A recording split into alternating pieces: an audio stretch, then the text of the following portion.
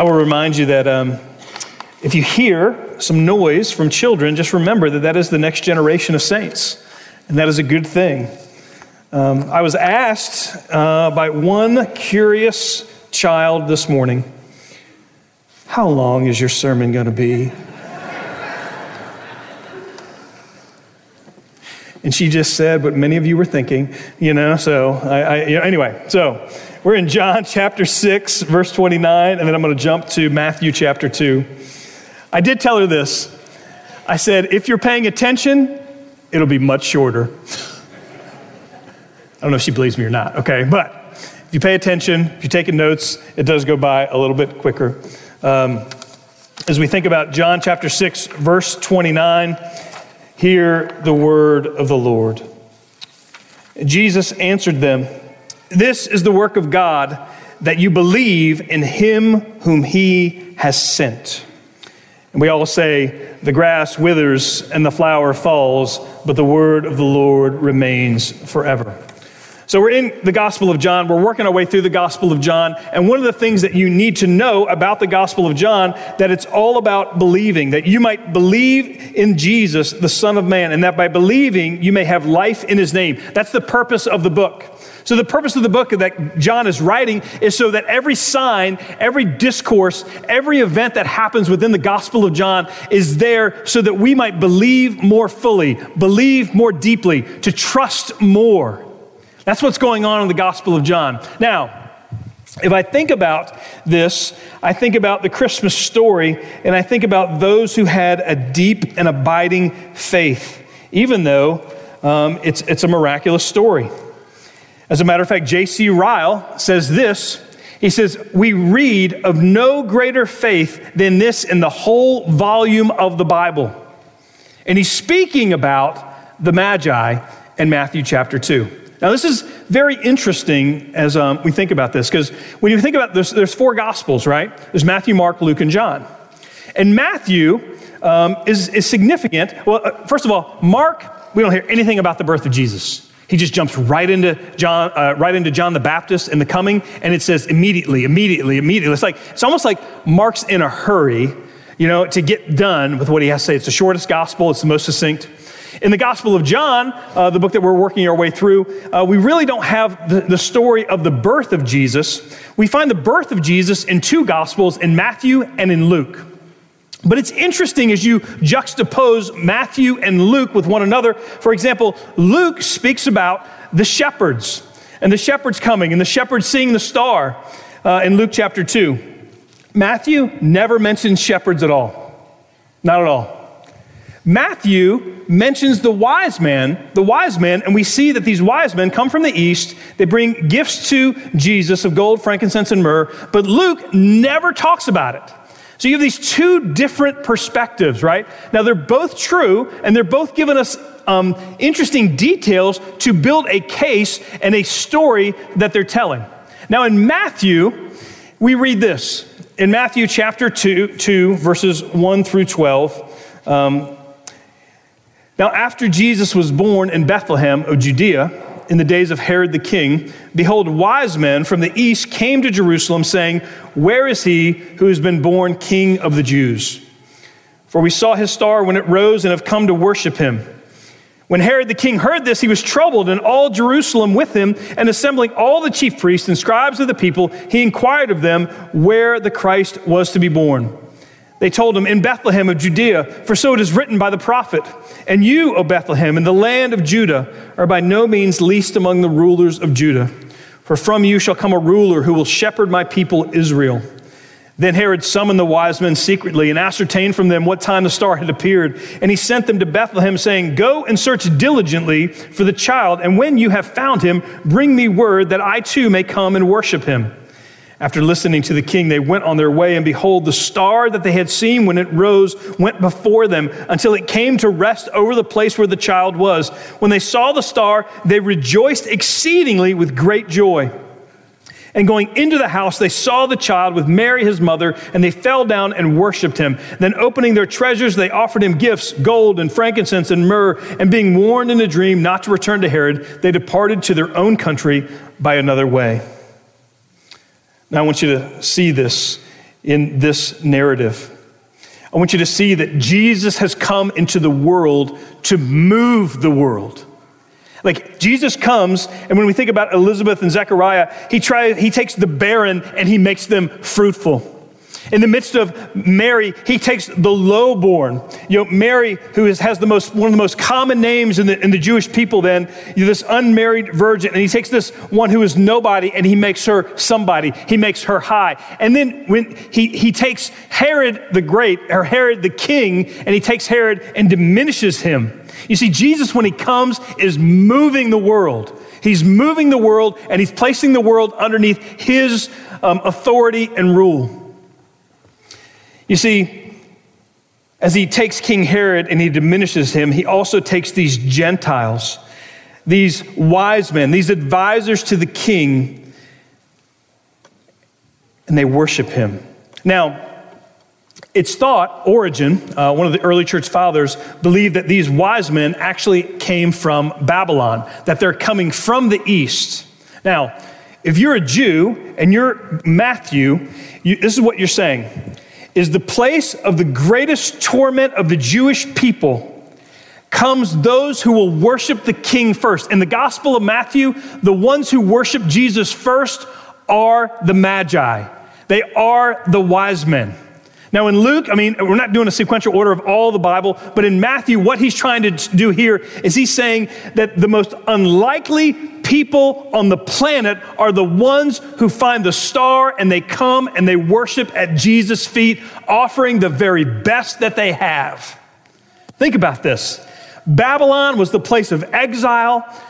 But in the midst of this exile, these magi, these wise men, and some commentators would actually say these wise men were sort of, a cross between astrologers and astronomers, because they see a star and they see something going on in the heaven, and what their thoughts were is what we see in the heavens is manifesting itself out there in the world some way with significance. And that is true with regard to the star.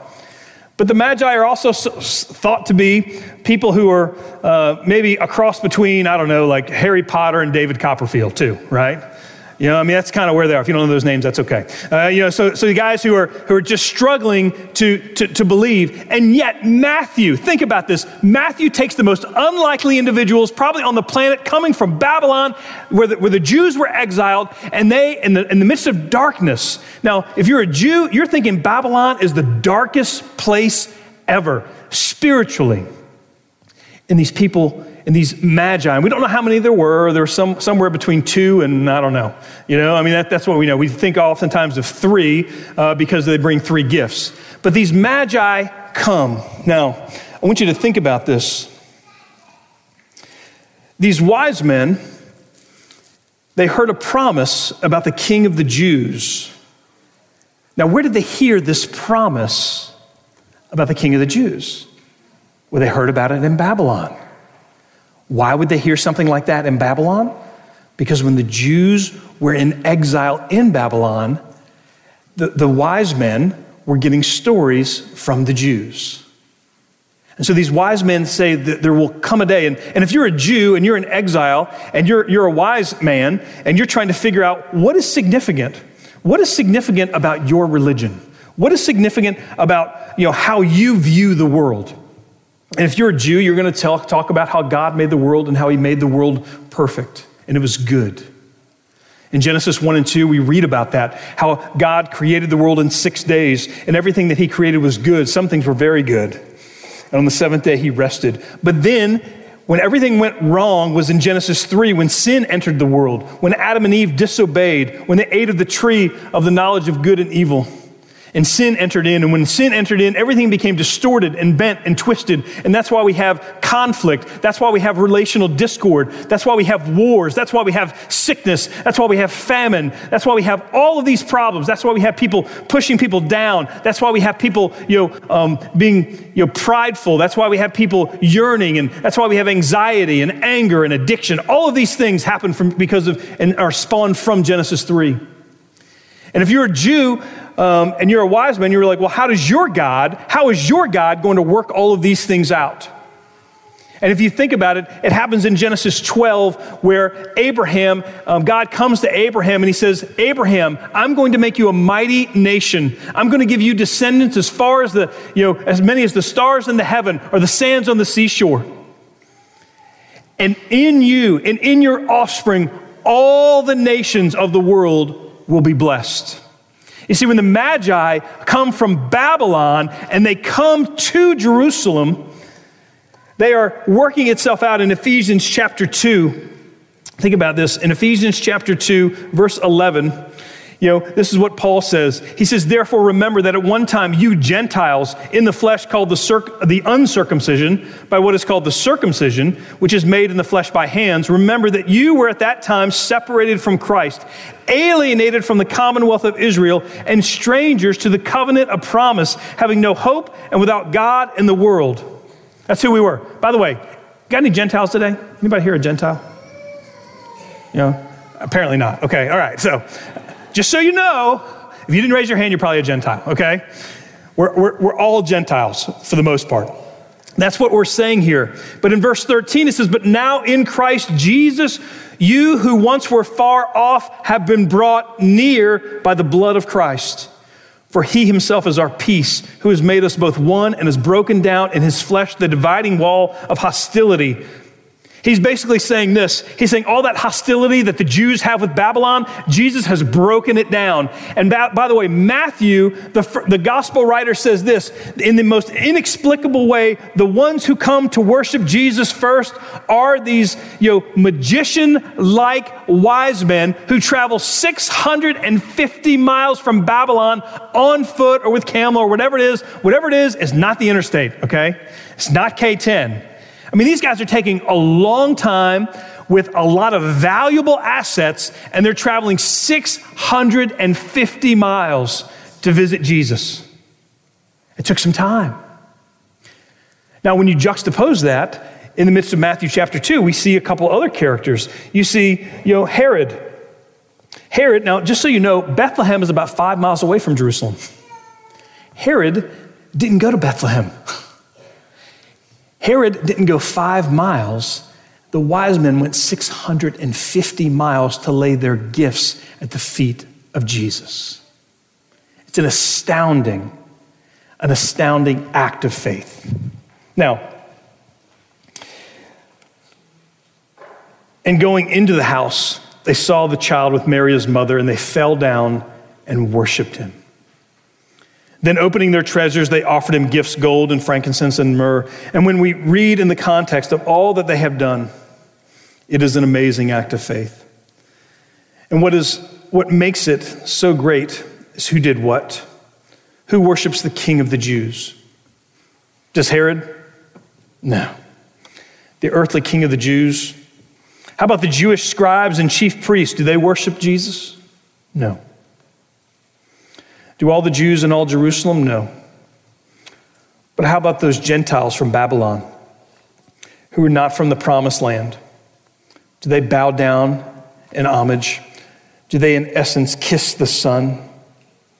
Yes, they do. What is Matthew doing with this fact? What is the importance of who received Jesus? With the wise men, Matthew is echoing what the angel of the Lord said to the shepherds in Luke 2. Fear not, for behold, I bring you good news of great joy that will be for all the people. For unto you is born this day in the city of David a Savior who is Christ the Lord. You see, the kingdom of heaven is wide enough to accept Jews and Gentiles, rich and poor, the seemingly righteous and knowingly unrighteous. This king is for you, you lowly Jewish shepherds, you wealthy Gentile pilgrims. Not only that, we see in the midst of this, we see this fulfillment of prophecy. God fulfills this promise. In the book of Isaiah, chapter 2, we read in chapter 2, then the word of the Lord, the son of Amoz, saw concerning Judah and Jerusalem. And listen to this. It shall come to pass in the latter days that the mountain of the house of the Lord shall be established as the highest of the mountains and shall be lifted up above the hills, and all the nations shall flow to it. And many people shall come and say, come, let us go up to the mountain of the Lord, to the house of the God of Jacob, that he may teach us his ways, that we may walk in his paths. For out of Zion shall go forth the law and the word of the Lord from Jerusalem. All the nations will flow. And what they're saying is not necessarily, a place like Jerusalem, but they will flow to Jesus. They will flow to this new temple, who is known as Jesus, the Son of Man, the Son of God, the Savior of sinners. Or in Isaiah chapter 60, why do they bring what they brought? Well, in Isaiah chapter 60, verse 1, we read this. It says, arise, shine, for your light has come. And the glory of the Lord has risen upon you. For behold, darkness shall cover the earth, and thick darkness the peoples. But the Lord will arise upon you, and his glory will be seen upon you. And nations shall come to your light, and kings to the brightness of your rising. Lift up your eyes all around and see. They all gather together. They come to you. Your son shall come from afar, and your daughter shall be carried on the hip. Then you shall see and be radiant. Your heart shall thrill and exult, because of the abundance of the sea shall be turned to you. The wealth of the nations shall come to you. A multitude of camels shall cover you. The young camels of Midian and Ephah, all those from Sheba shall come. And get this, they shall bring gold and frankincense, and shall bring good news, the praises of the Lord. Now think about that. That is remarkable. In John Milton's On the Morning of Christ's Nativity, he calls them, these wise men, the star-led wizards. And I think that's pretty close to the truth. And they come and they worship the King. Now, as we think about this scandalous scene, this depicts these men, these Gentile wealthy advisors to the king. It's a scandalous scene if you're a Jew, because how can these Gentiles worship the king? But it's a beautiful, scandalous scene. This scene depicts so perfectly the good news of the gospel of the kingdom. The good news is for all people, even the least likely candidates for God's love. Like scrap metal to a magnet, the good news draws a hodgepodge of fallen humanity. Samaritan adulterers, immoral prostitutes, greasy tax collectors on the take, despised Roman soldiers, ostracized lepers, and maybe even me and you. That's what this story tells us. Then they come and they give their very best. And just like we did in the children's sermon, I want us to think about this. How do we give our best to Jesus today? With our time and our talent and our treasure. Yeah, I love that you guys are here this morning on Christmas Day. It's a beautiful thing in the midst of the family of God coming, because we give our very best. I mean, really, where you are at 10 or 11 o'clock on Sunday morning, that's the best that you have to offer, the best time of the week. And you come and you offer it as worship to the Lord. That's what we do. That's one way that we can offer a gift. But I also want us to think about it in this way. Is there anything in your life that you value more than Jesus?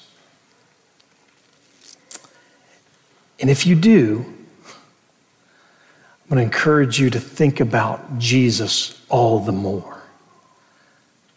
I don't want you to, not think about what it was you were thinking about or what you have, something that has value, but I want you to value Jesus all the more.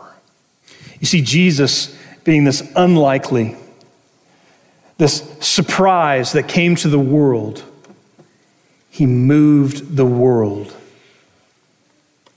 And it was amazing. Let me finish with this story. I love this story. I just heard this yesterday. I thought it was just so fitting about the surprise of the world. Jesus shows up and surprises the world similar to this. In 1983, elite distance runners from around the world met in Australia to compete in a week-long 544-mile ultra-marathon from Sydney to Melbourne. It sounds like something Bob Woods would want to do. It's crazy. It's crazy that we let him deal with money. But, 544-mile ultra-marathon, okay. The racers were lean and mean professional athletes, decked from head to toe in the most expensive gear by Nike, Asics, and Puma, all except for Cliff Young. Cliff Young was a 61-year-old shepherd in his overalls and work boots. He'd even removed his dentures for the race because he said they rattled. When the gun sounded, the runners leapt from the line and quickly left Cliff far behind as he shuffled along. At the end of the first day, the pack was miles ahead when the runners stopped to get a few hours of sleep. But nobody told Cliff he was supposed to stop and rest. So while the other racers slept, Cliff ran through the night. You see, Cliff was a poor shepherd who couldn't afford a horse or all-terrain vehicle. When storms rolled in on his 2,000-acre farm and his sheep needed to be gathered in, he would herd them on foot, running for days on end.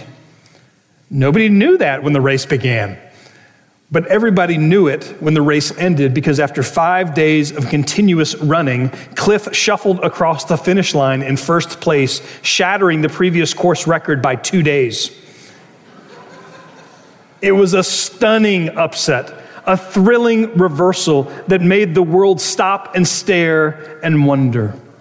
You see, thrilling reversal is what Christmas is all about. God insists on showcasing his power through weakness and his wisdom through foolishness, so that we would stop and stare and wonder and worship. Would you pray with me? Father, I pray, Lord, that we would stop and stare and wonder and worship. And that today we would give you our best. Father, deepen our love, grow our faith. And Father, we pray, Lord, that we would love so much that we want to tell others about Jesus. Father, surprise us this day by giving us opportunities to share the gospel with those who don't know. We pray all these things in Jesus' name. Amen.